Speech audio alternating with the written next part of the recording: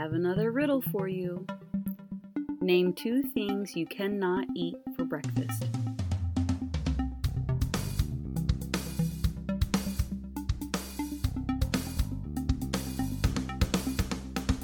Are you ready for the answer? Lunch and dinner. I know, that was a pretty lame, cheesy dad joke, but I still got a kick out of it. Hello, everybody, and welcome to Starting Sustainability, episode 42. And I am your host, Kaylin Chenoweth. Today, I have part 2 of our 3-part discussion for the Netflix series Down to Earth with Zac Efron. But before we get into that, I'm going to fill you in on what's been going on in my life. Well, we've had a few more thunderstorms here in Indiana, and my dog has been at it again. This time, he ate the carpet. Not a little bit. We're talking approximately a good 16 square feet of carpet. It's not his fault. We got new medication for him, and it was thunderstorming, and I had to go to work, so I gave him the medicine and left, and it wasn't strong enough for him. Well, the good news is we were going to get new carpet anyways, because this carpet is probably 15 years old. It's the same carpet that we moved into the house with, and it's gross. We're waiting to save up enough money, but it looks like we are now going to be getting that sooner rather than later. It's just a little frustrating to rearrange the order of our finances. Also, I did get some fair trade chocolate. Remember episode 40 with Dr. Benton about buying local? We had a nice discussion about fair trade chocolate in there. So when I saw it at the grocery store, I made sure to buy a couple of bars of it. And let me tell you this, it is super tasty. I think mostly because it is guilt-free. It is a little bit more pricey, but I just savor it that much more. I do have a correction that I need to make.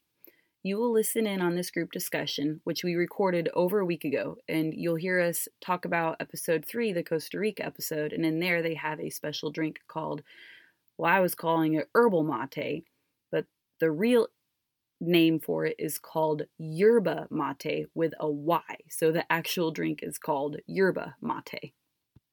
And in this discussion, you'll hear me talk about how I would really like to try it. Funny enough, when I was picking my Imperfect Foods pick list, guess what came up as an item that I could purchase? Yerba mate. As I looked into it, I realized it's pretty high in caffeine, and I have a caffeine sensitivity, so I avoid caffeinated beverages.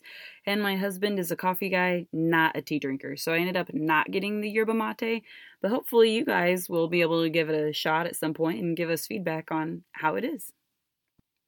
Also, I just found out for the entire month of August, Imperfect Foods is offering a $20 discount off your first box. That is a really good deal. I only got $10 off my first box, and that was the deal that I could get for you. If you use the promotional code START, you'll get $10 off your first box. But for the month of August only, it's $20 off. And of course, I don't get a special code. It has to be a hyperlink. So I'll be putting the link in the beginning of the podcast description. So whatever service you use to listen to the podcast, it'll be in that beginning little description part right before you hit play. So you can use that link to get yourself $20 off. And keep in mind, there is not a contract with Imperfect Foods. So you can sign up, get your first box $20 off, and then you can cancel. The end. And now for the last part, which is going to be the toughest part. I have a public service announcement for everybody.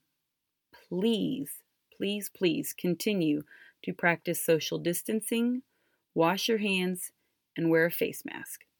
At this point, due to the pandemic, I have now just lost the 4th person that I know due to coronavirus. Unfortunately, this person was incredibly close to my entire family. Her name was Marquetta Elming. She was 87 years old, and we called her Mama. And she was the best darn Mama that there was. She was not blood related to me, but she's the only grandma that I've known, and she rocked it. Was she an older person? Yes, she was 87. Did she have pre-existing conditions? Yeah, she sure did. And I don't know why everybody has to ask that whenever I say that I lost someone to me. It's almost like they're trying to justify why she was taken away from us. But the real answer is it was completely unfair. She definitely had a lot more life to live, and it's unfair that she was taken due to this stupid virus. This podcast is going to come out on Monday, August 24th, but right now, today, while I'm recording, is currently Friday the 21st, and tomorrow, Saturday, August 22nd, will be Mama's funeral. At the time that we recorded this panel discussion, we had just found out that she had contracted the coronavirus, so we were doing a whole lot of hoping and praying that she would pull through, and unfortunately, as time passed on, so did Mama. If you are religious or spiritual and you would like to say a prayer for the Elming family, that would be incredibly meaningful. At this point, we'll go ahead and get to it, and here is the group discussion. Hello, everybody, and welcome to Starting Sustainability. This is our group discussion on Down to Earth with Zac Efron, and this is part 2 of a 3-part series, and we'll be covering episodes 3, 4, and 5 this evening. With me, I have Colin and Emily and Dawn. Say hello, everybody. Hello, everybody. Hello. Hola. All right. We will start off talking about episode 3, which is Costa Rica. But real quick, I wanted to ask, I had mentioned to Emily and Colin, I don't think I told you, Dawn, last time about a drinking game. I was wondering if anybody participated in the drinking game when they watched these episodes. No. No, we didn't. Oh, you didn't? So the drinking game, this is what I read up on Facebook and whatnot. The drinking game is every time that Zac Efron or Darren says, "Whoa, sick, mind blown," you take a drink, because they say it a lot. It is a lot. It's a lot. I agree. Okay. I will have a gallon of water with me when I watch the next time, and we'll see how much is left. I think I could do that with water. You will have to pee by the end of the episode. Yeah, probably. Okay, so let's jump into Costa Rica. So at the beginning, the episode title was Pura Vida, which is pure life. And in here, they're talking about the main part of it was going to Costa Rica and the big community of different families that live there and a lot of the sustainable ways that they stay together as a community. Emily, you've been to Costa Rica, right? Yep. Mm-hmm. I went there after I graduated high school. So it's been 9 years now. But watching it again it makes you remember everything and how beautiful of a country it really is. Yeah. So what part of the episode spoke out to you the most since you've been to Costa Rica? I remember zip lining. I'm pretty sure we did the exact same one they did because we hiked, and then I also bungee jumped at the end of the last of it was a bungee jump, which I did that. And then the monkeys and just like the greenery and like the way they shot a lot of it reminded me, it brings back a lot of vivid memories of being there. And the food, they had like meals set up for us because it was with a school trip, and so the meals were all really, really good, and they always had fruit with every single meal. And now, like watching back, it makes sense why there's fruit with every single meal, because their country has lots of fruit. Yeah. Whoa, no way. What were you saying about the jackfruit and the avocado? Oh, the jackfruit. I eat jackfruit now. It's like a huge meat substitute for me, but it's not very plentiful here. You usually buy the jackfruit in like a pre-made seasoned or sauced package. So That's how I find it. Yeah, it's super difficult to find in its own fruit, like in its raw form. And it's kind of pricey, at least when I find it. Yeah, I haven't had a chance. I have had zero luck finding it in its raw form and being able to do stuff with it. But when I get the chance to find the barbecue flavored one, it's super awesome as a barbecue. Like instead of pulled pork sliders, it's a really good substitute for barbecue pulled pork sliders. Awesome. Did you have fresh jackfruit when you were down there, Emily? Probably. I'm sure I did. We had everything. I'm sure I did. Yeah. Dawn, what were you saying about the avocados before we hit the record button? I've never seen an avocado that big, the size of 3 fists. That's insane. Yeah. That's probably a lot of calories in that avocado. That's a 3-day supply for me, right? Yeah. Like that was only, half of one. That was huge. one of the things that I took away is they asked the question, what if your lawn was food? And that's what they did there in that commune, which is that community that everybody lived together. What if your lawn was food? Which is a wonderful concept, because when you think about here in America, majority of the people manicure their lawns and they put pesticides and chemicals all over it. They're not, and everything that's in there is a decorative purpose, but very, very rarely is the stuff in their lawn for sustainable issues. Dawn, I know you have a garden. If you could decorate your yard, if it was normal to do that here, what would you put in your front yard instead of flower beds, gardening wise? Oh God, if we had all the right seasons, I would grow so many more herbs year round, because those you use all the time. And there's so many things I would have year round, but we're seasonal, so it's very challenging. Instead, unfortunately, here you get like a gazillion zucchini at once, and you got to figure out how to process it and store it, and a gazillion tomatoes, and you got to figure out how you can store it. And a bunch of beets, and Colin figured out how to make really good beet juice, by the way, with all the beets we got from our garden. Awesome. So it is tricky to figure out how to store the food because you get so much of it at once.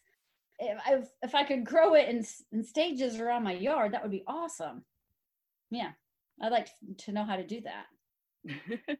Well, let's pretend that you can live wherever you want and the weather is ideal.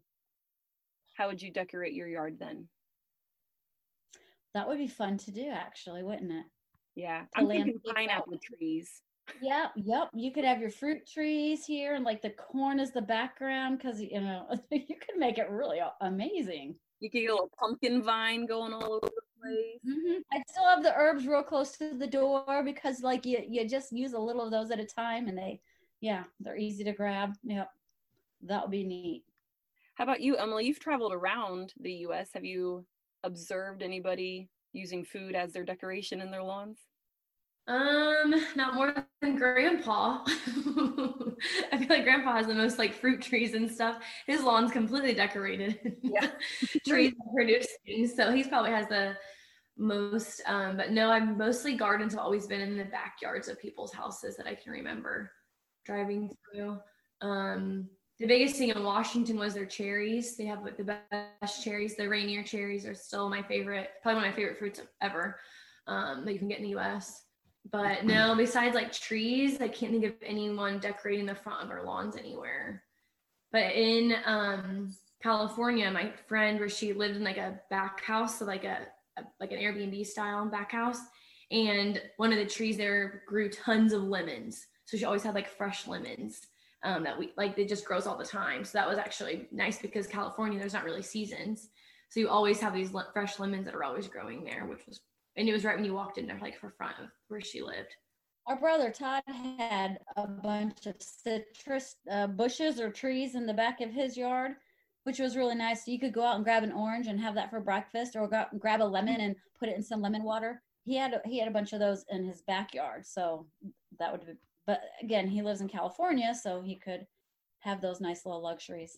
Mm-hmm. Yeah, that's true. When I was in Florida, we had a lemon tree in our backyard.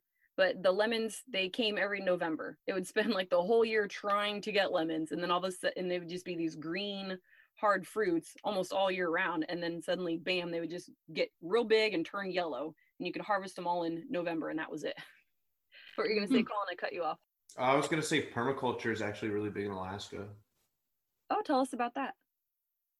So when I was looking into moving up there, I luckily found a job, but I told myself if I don't find a job, I'm going to go up there anyways. And WWOOF, like the whole worldwide organization of farming, organic farming, woofing. There's a lot of farms up there that are open year round, and they do permaculture and homesteading, which is why I went there, was because like I wanted to get experience and figure out how to homestead in a state like that. So what they do is they grow a lot of cold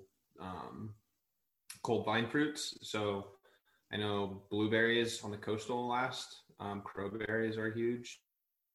Did you say a crowberry? Apples can grow. Crowberry, yeah. It's like a more sour blueberry. Oh, okay. It kind of looks like a red blackberry almost. Is that the one? Huh? Is that what they're eating? Yeah. Yeah, so we actually watch another show called Alone, which is about survival in like the craziest of environments, and they were feasting on crowberries too. Okay. But they just do a lot of those cold weather plants that last all year, and then they'll plant in the short summer seasons things that grow really quickly, like herbs and other green vegetables. Very cool. Thank you. There are a lot of shrubberies though. They have a lot of shrubs that last all year round, and pine and spruce needle. The spruce trees are huge over there because you can make spruce tip leaf tea. It's delicious.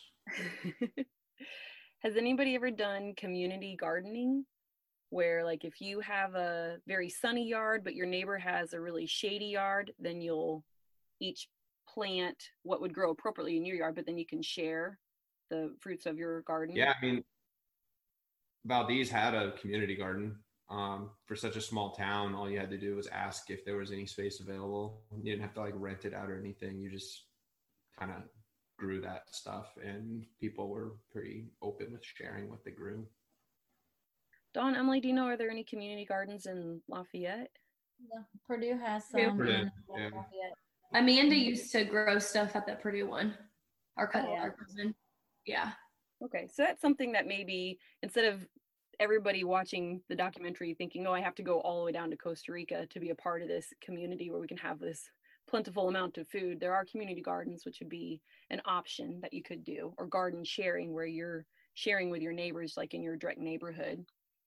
I think pretty much every state that I've traveled to, I've seen community gardens there. We just saw one in Nebraska. Yeah.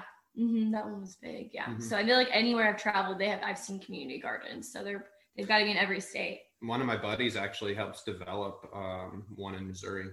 He is a part of this it's not a homestead, but he's a part of this project that it's a home where it's kind of like for woofers, but it's not on the woofing website, where you have community members and they have field trips that go to this house, and there are volunteers that live in the house, and they help run the whole garden of whatever they grow. I can't remember everything because it's quite a bit, but actually, now that I think about it, when I was in Texas for my internship, I interned at the San Antonio Food Bank, and they had a big community garden for everybody to come and grow their vegetables in if they wanted to. So they are around the US. You kind of have to look for them, but they're available. I'm going through my notes here, and I got to the methane digester. What'd you guys think of that when you saw? Dude, those things are, they actually have them for private and personal use. So I'm really into the whole homesteading and living off the grid. And I think it's called a biogas 2.0. And it's literally a smaller version of that. And Dawn, you guys could get one because you guys compost. Yeah. It literally takes, all you do is dump all your compost into this tent. And then, like they said, let the microorganisms do their thing. And you collect it, and you can actually hook it directly into your stove line. And that's it. Wow. It's really cool. Yeah. That's awesome. I don't know why, but to do that with compost is not an issue, but to do it with human fecal matter is weird. So I just said it was for personal.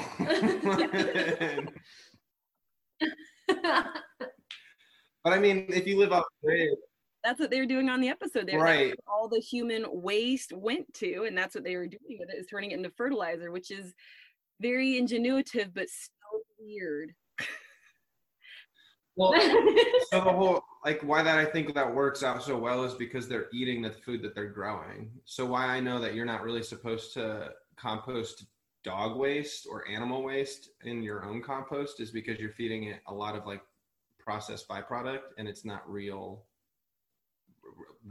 because it's all. See, that was my next question. I was like, you're really not supposed to put, I thought you couldn't put waste in there, but that explains why. If you eat an organic diet, then go for it. Oh. I know there are some humans who eat a whole lot of really processed food. Yeah, I wouldn't do that then.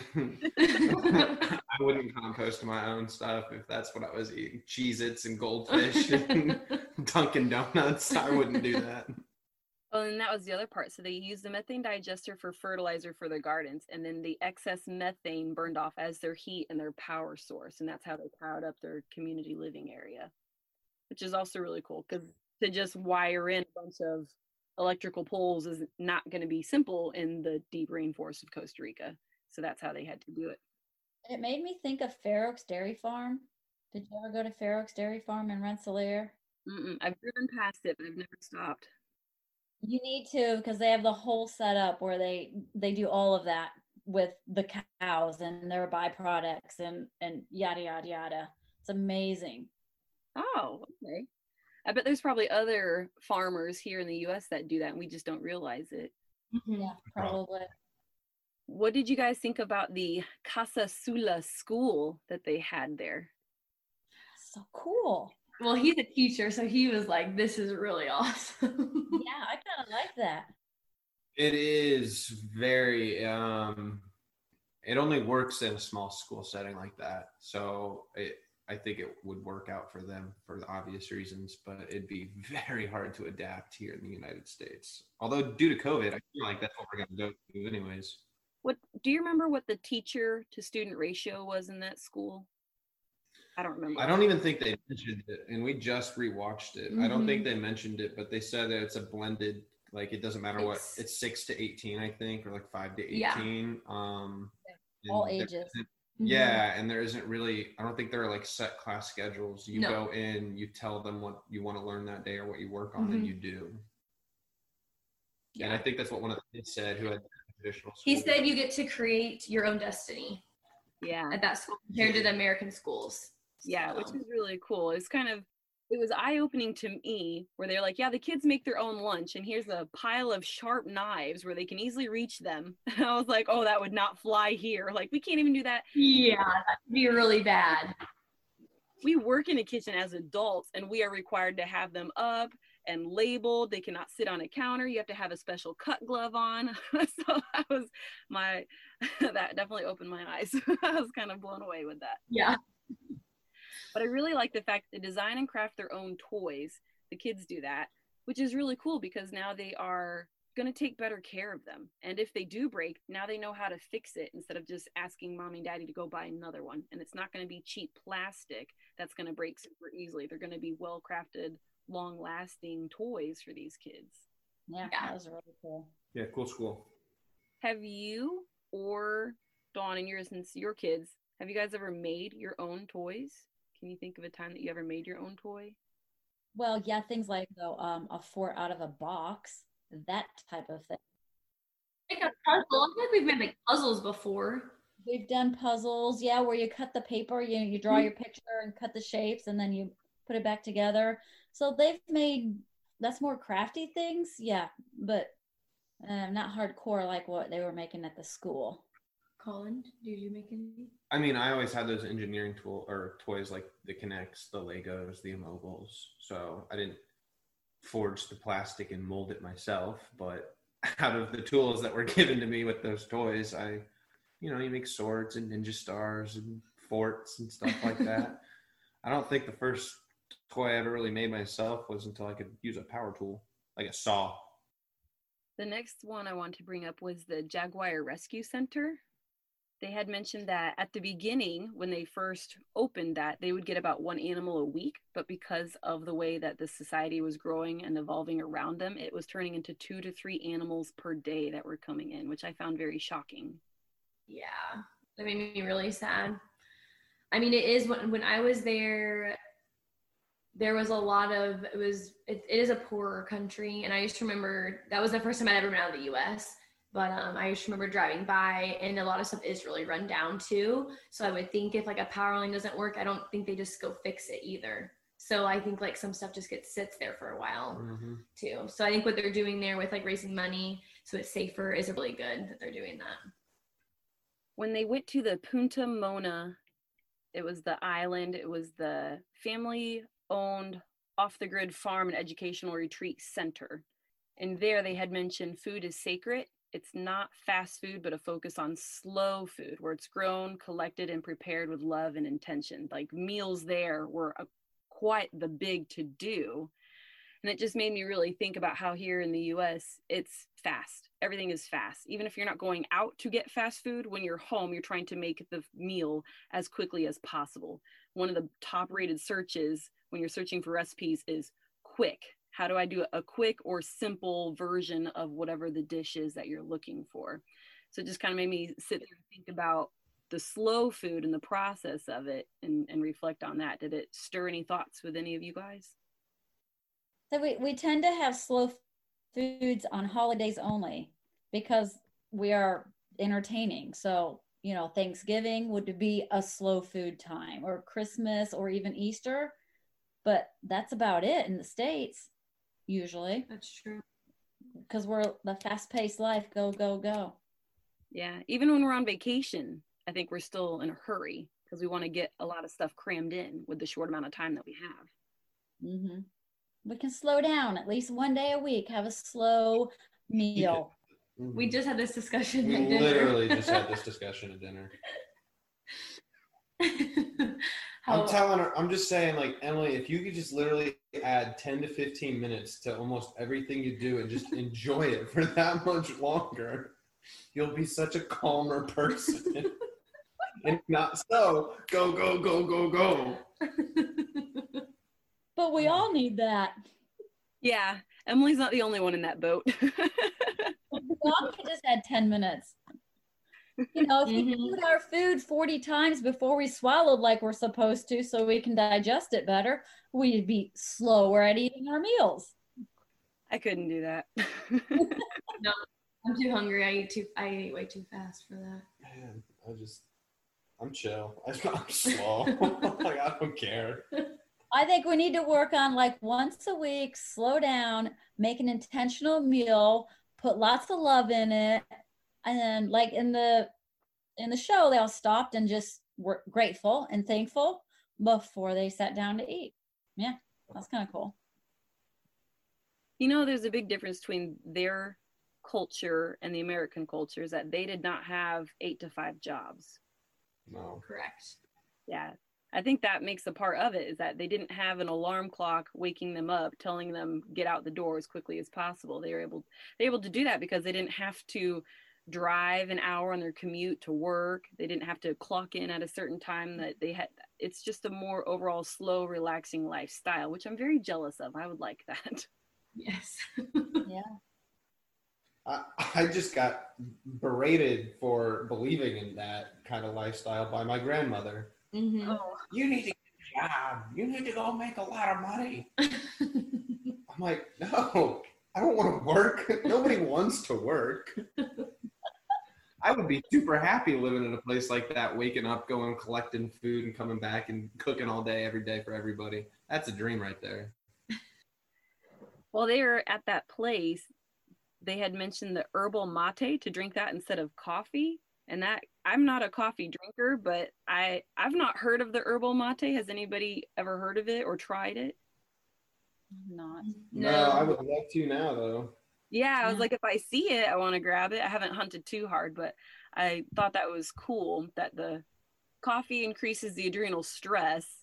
So you're drinking coffee, which increases your stress levels, which makes it harder to sleep at night. So now you're more tired. So what do? You drink more coffee, and it's a vicious cycle. Whereas the mate is the cerebral stimulant, and it just increases your focus. So I thought I'd really like try that out. Is there anything else you guys want to talk about for Costa Rica that stuck out to you that we haven't hit on yet? No, they're just very blessed with the fruits that they grow there. Yeah. And I just remember literally eating them at every single meal, and it was fresh fruit. I mean, half of my meal was fruit every single meal I had there because there's just so much of it, which was really, really nice. It is, and it's all fresh, so it just tastes so good. Yeah, because bananas that come from Costa Rica are not the same as bananas that you get to eat right when they're picked ripe, right then and there, versus picking them green and then shipping them, and so then we get to eat them a week or so later. All that fruit tastes so much better. I was amazed when they cut the bananas off that tree that was it. I didn't know a tree only grew a bunch of bananas and then you chop the tree down. I had no idea either. I was like, what? You would think bananas would cost more money then. Like, that's crazy. Does it grow back quickly? Is that why? I think they're those perennials. It's a tree, so it's one a year. Okay. Yeah. I don't know why bananas are super cheap then. You're right. I would think they'd be more expensive. Yeah. Well, yeah, I mean, it's like banana farms. You got those trees that are so close to one another, and they're like you got a banana tree, 2 feet apart, and then you got acres of them. Yeah. What's 100 acres? There's a word for it. I can't. A hectare of bananas. So glad you're here, Colin. Thanks. Well, we'll move along to episode 4, which was Sardinia, Italy. There wasn't really a whole lot of sustainable stuff there, but it was kind of neat that it was talking about it's a blue zone, which means it's where it's a high population of centenarians are, which is people who live to the age of 100 or longer. And basically the highlights were they do a diet low in meat and high in vegetables. And then they have a positive attitude and they do a lot of walking. Did I miss anything? Well, they were also saying in the one town that like all of the centenarians, they trace back to like 5, I guess you could say original parents. Families? Yeah. Did you catch that? I did. I forgot about that. Yeah. So they're like, there's possibly a genetic influence there. Talk about what you noticed with the size of the people. Well, yeah, they said they don't eat a whole lot of protein there, and maybe it gives you longevity, but all the people that they showed were, none of them were muscular. Then again, they were older people, but that doesn't really blend here in the States. I don't know. I want to have size on me so I can move things around. I like my protein. You gotta find the happy medium. Like you don't have to, like Zac Efron in there was talking about how he ate only protein when he was doing Baywatch, a whole lot of protein and no carbs. He's like, I didn't have a carb for 6 months while we were shooting Baywatch. And he was really jacked up and ripped, and he's like, that's what the trainers were telling me to eat. Well, that's true. The trainers were right. If your goal is to get jacked up and ripped, that's what you eat. But if you want to live long term, you don't need such high amounts of protein. You can do less amounts. And it's not so much protein, but it's meat-based protein. You can still get plant-based protein to supplement the needs, like your legumes and your beans and your nuts, and you can do a plant-based protein source as well. Yeah. I was jealous of their food, how they had the pasta and ravioli, all the food that they had, even though it was high in carbs. All the ingredients were fresh, natural, locally grown, no GMO, no processing, no refining. It was just the really true, like how it should be straight out of the earth ingredients. Made from the beginning too. Like they made the pasta by hand, then they formed all the little noodles. And you notice when they served the noodles, they didn't have a ton of sauce on it. The sauce was just a little bit of sauce. When I serve noodles, it's coated in sauce. You can barely see the noodles. So that's the only way.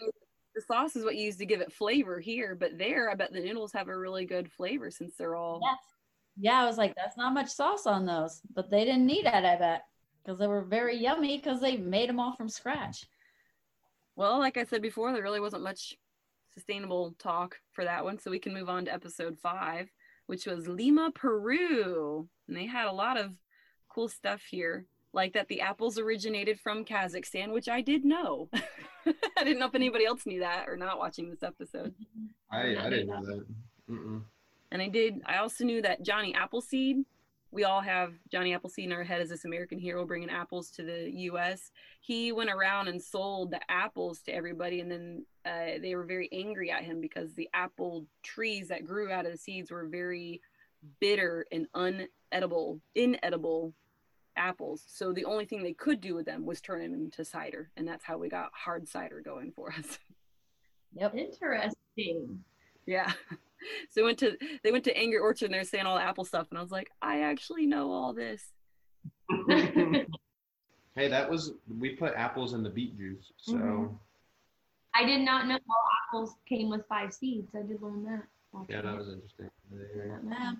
Kaylin, Dad has an apple tree that's a hybrid that gives off 4 different types of apples. That's right. Yeah. So I thought of that when I was watching the episode. So did I. They spliced the branches. So it was like a branch from a Golden Delicious and a branch from a Honey Crisp. And they have 4 different apple trees, and they spliced all the branches together onto one. And that's how he got the tree with 4 different apples on it. Yes. It might produce apples this year, so we're going to have to check those out. What is your favorite apple to the whole group? I like Pink Lady. I've always been a pink, ever since I had it in California. I was like, I think I was like 10. Yeah, pink. I like is my- sweet apples or Honey Crisp. I'm more of a sweet apple. I really like sweet. I go for the Brayburns. They're very sweet. But yeah, the Honeycrisp is one that was, I don't want to say not natural, but they did genetic modifications to create the Honeycrisp. They basically took all the parts of the apple that everybody likes. They made it really big, super crunchy and crispy, very juicy, very sweet. They took all that genetic components and smashed them together to create the Honeycrisp. It's the GMO of all GMO apples. Yeah. Well, now I'm scared to eat those. I know. I'll go back to the pink ladies. It's the genetic modification where they were just messing with the genes. It's not the negative ones where they have like the Roundup spliced into. Okay. That's where it gets really questionable. But it's no different than if you had two different apple trees right beside each other, Dawn, and you did cross-pollinating and you created your own little hybrid right there. There wasn't any chemical or anything real scientific interfering with that process. Yeah, I was like, there might be a debate on the GMOs in this discussion, which is okay. We just gotta, there's good and bad versions of it. That I agree with. Yeah. Eat organic. Well, my mom works at the Food Science Building in Purdue, and she's all about GMOs. Yeah. But I mean, she works at the Food Science Building, so I have a feeling it's the good part of the GMO and not the bad part of the GMO. Yeah, they're making food like in the Peru episode, they talked about the potato place. Trying to think of, I thought I wrote it down, maybe I didn't. But where they had all the potatoes being held, that's what they were working on, is creating potatoes that would survive in warmer weather and drought conditions. So they're genetically modifying those potatoes to survive in those areas. But that's going to now feed like starving people in Africa and in other locations. Did they, Kaylin, they said how many varieties of potatoes there were, didn't he? I took notes and I wrote down 4,600. Yeah, that's crazy. And they had like 50 of them out on the table that they were trying to modify and mess with. Yeah. Stuck buying only 4 different kinds. Potatoes are one of my favorite foods. I would love to go there. Yeah, I wrote down this International Potato Center. You're right. That's what it is, International. Yeah, but I don't think that you can take a tour there because they were afraid of people coming in and stealing them. Yeah, the biopiracy. War or whatever the case may be. Yeah, they had a lot of security for those potatoes. But did you guys know about the Doomsday Vaults where they have all of the seeds and whatnot?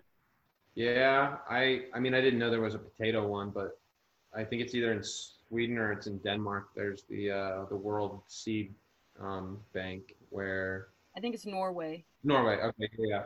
I knew that existed. I wouldn't have. I assumed that wouldn't be the only one that existed. And like they said in the show, that the potato place has backups in Brazil, so they have backups kind of thing.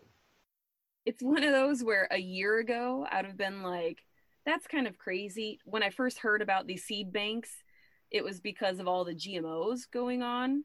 And so they wanted to have like the all natural seeds preserved in case of anything. And now they're saying like in case of something wiping out the US and creating, or not US, something wiping out the world and creating food shortages and whatnot. And a year ago, I'd have been like, that's never going to happen. But now coronavirus just swept all around the world and put everybody in their tracks.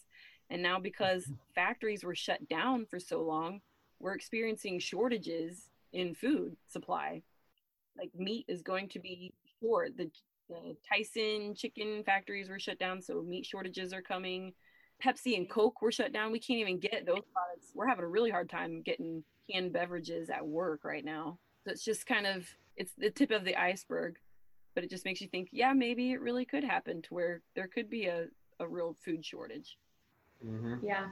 It just takes one natural disaster to wipe out half the corn supply here in Indiana, and that hoses all the farmers and the families. And think of all the things that corn makes.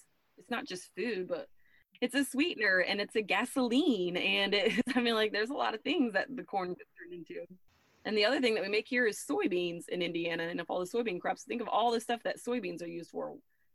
Like, you make crayons with soybeans, and you make, I mean, there's a ton of candles and all sorts of crazy stuff. It's Play-Doh with soybeans. Oh, really? Yeah, it's called soy dough. Soy dough. soy milk. Yeah, I was like, soy is very versatile. There's involved in a whole lot of stuff. So that's definitely a reality. They also talked about the superfoods maca and yacon. I've heard of maca before. I've not heard of yacon. I didn't know if anybody had ever tried these or heard of them before. No, I had never, but I thought it was really interesting how they said the sweetener is natural and it's not very sugary. So it's something that a diabetic can eat. It's probably like stevia. Yeah, they don't have to worry about the sugary substance in it, and it's the natural sweetener, which I found very interesting being a nurse. It's like, wow, that's really cool. Yeah, me too. As a dietitian, it's got a very low glycemic index. So yeah. Fantastic. That's good. Mm-hmm. We wrote down this restaurant. I'm pretty sure we're going to go to Peru as soon as the COVID stuff kind of passes through. So we wrote down this restaurant. We're going there. Oh, yeah. The one with all the natural. That used all this stuff. Mm-hmm. Yeah. Oh, Central? Yeah. Yeah, their award-winning local menu. That's crazy to me that he was a semi-pro skater, and then he's like, well, I guess I'll just become a chef now, and like has this award-winning restaurant. But yeah, I would love to go there too. That looks amazing and delicious. Did you notice the tables? Like they had like the little holes in them. Yeah. So you could like talk about reusable. I don't know what you call those little pockets, but then you just fill those pockets all the time, and then you pull the food out of them. That was cool. Mm-hmm. That was really cool. Oh, back on the maca and the yacon, they're talking about how there's biopiracy, where people are illegally ripping up the plants and like selling them at the ports and giving them to, so now they're growing in China and other locations. I didn't even know that was a thing, the biopiracy. Did you guys know about that? Colin knew about it because he had said something when we were watching it. I mean, it's exactly why California has that fruit in place where you can't bring in foreign fruit into the state of California. Yeah, even when you're driving, they check your car. I mean, they ask you can say yes or no, but you have to go, when you cross into the border of California, you have to go through like almost like a checkpoint. So it's kind of like the stopping the biopiracy kind of thing. Trying to, yeah. Well, and also trying not to bring in. I mean, that kind of thing also lays the risks in disease, like plant disease, food, pests. There we go. That's what I'm trying to think of. See, that's what I was thinking. I've flown in and out of the country before, and that's part of it.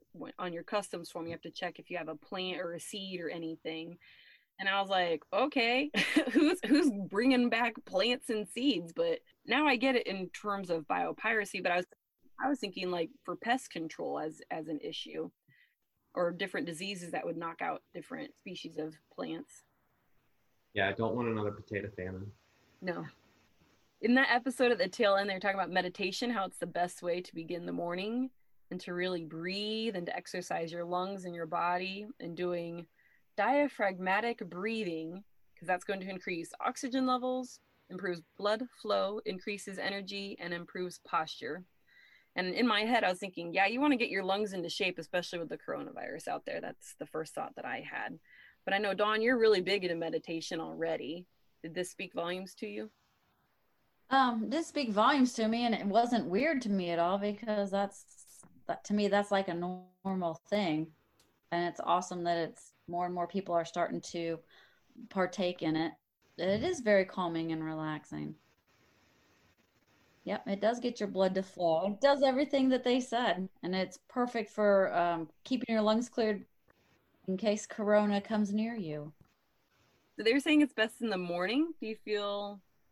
I think you could do it pretty much any time, especially during like a stressful situation. When do you normally do it? I've tried it morning meditation, but I don't benefit from it in the morning because I'm already kind of tired and slow moving. So I do best if I like meditate at like 3 in the afternoon, because then it gives me a charge. By then I'm kind of like, and I need to calm down a little bit so I can get through the evening. And so it puts me back in check, and then I can go forward. How about you, Emily and Colin? Do you guys meditate at all? Colin does. I do often, because I've learned through, I think it was a monk named Thich Nhat Hanh. You honestly can find meditation at any time in your daily life. So I meditate a lot in the car, where a lot of people think I'm weird for this, but I don't listen to music in the car or anything. I just drive silently. And that's my meditation time, is I'm kind of just zoning out in the country roads and thinking. And then there's things like walking meditation. So when I'm on a walk, I don't have headphones in or anything. I'm just walking in the woods kind of thing. I know that sitting meditation is best for you just because you're zoning in on one thing and that's your breath. But I've tried to get this one over here to do it. I do. She can't sit still long enough to find any sort of breath. Okay, but I do when I'm a nurse. I think you guys know this by now on the podcast, but I am a nurse. And so, especially during COVID and other times when I've had something bad happen to a patient or I'm really stressed out at work, when I get my 15-minute break or my lunch break, I sometimes will meditate for about 5 or 10 minutes just to like get myself through the shift. Like, okay, Emily, if you're going to make it through, it's okay. Like, you got this. Like, kind of like more of those like meditations. I do that, I would say, at least once a month at work when I really need it. 3 deep breaths is honestly the best medicine to any stressful situation. I'm not gonna lie. Like, it's 3 deep breaths in through the nose, out the mouth, and maintaining awareness on your heart rate and like purposely telling yourself to calm your heart rate down. That's meditation right there.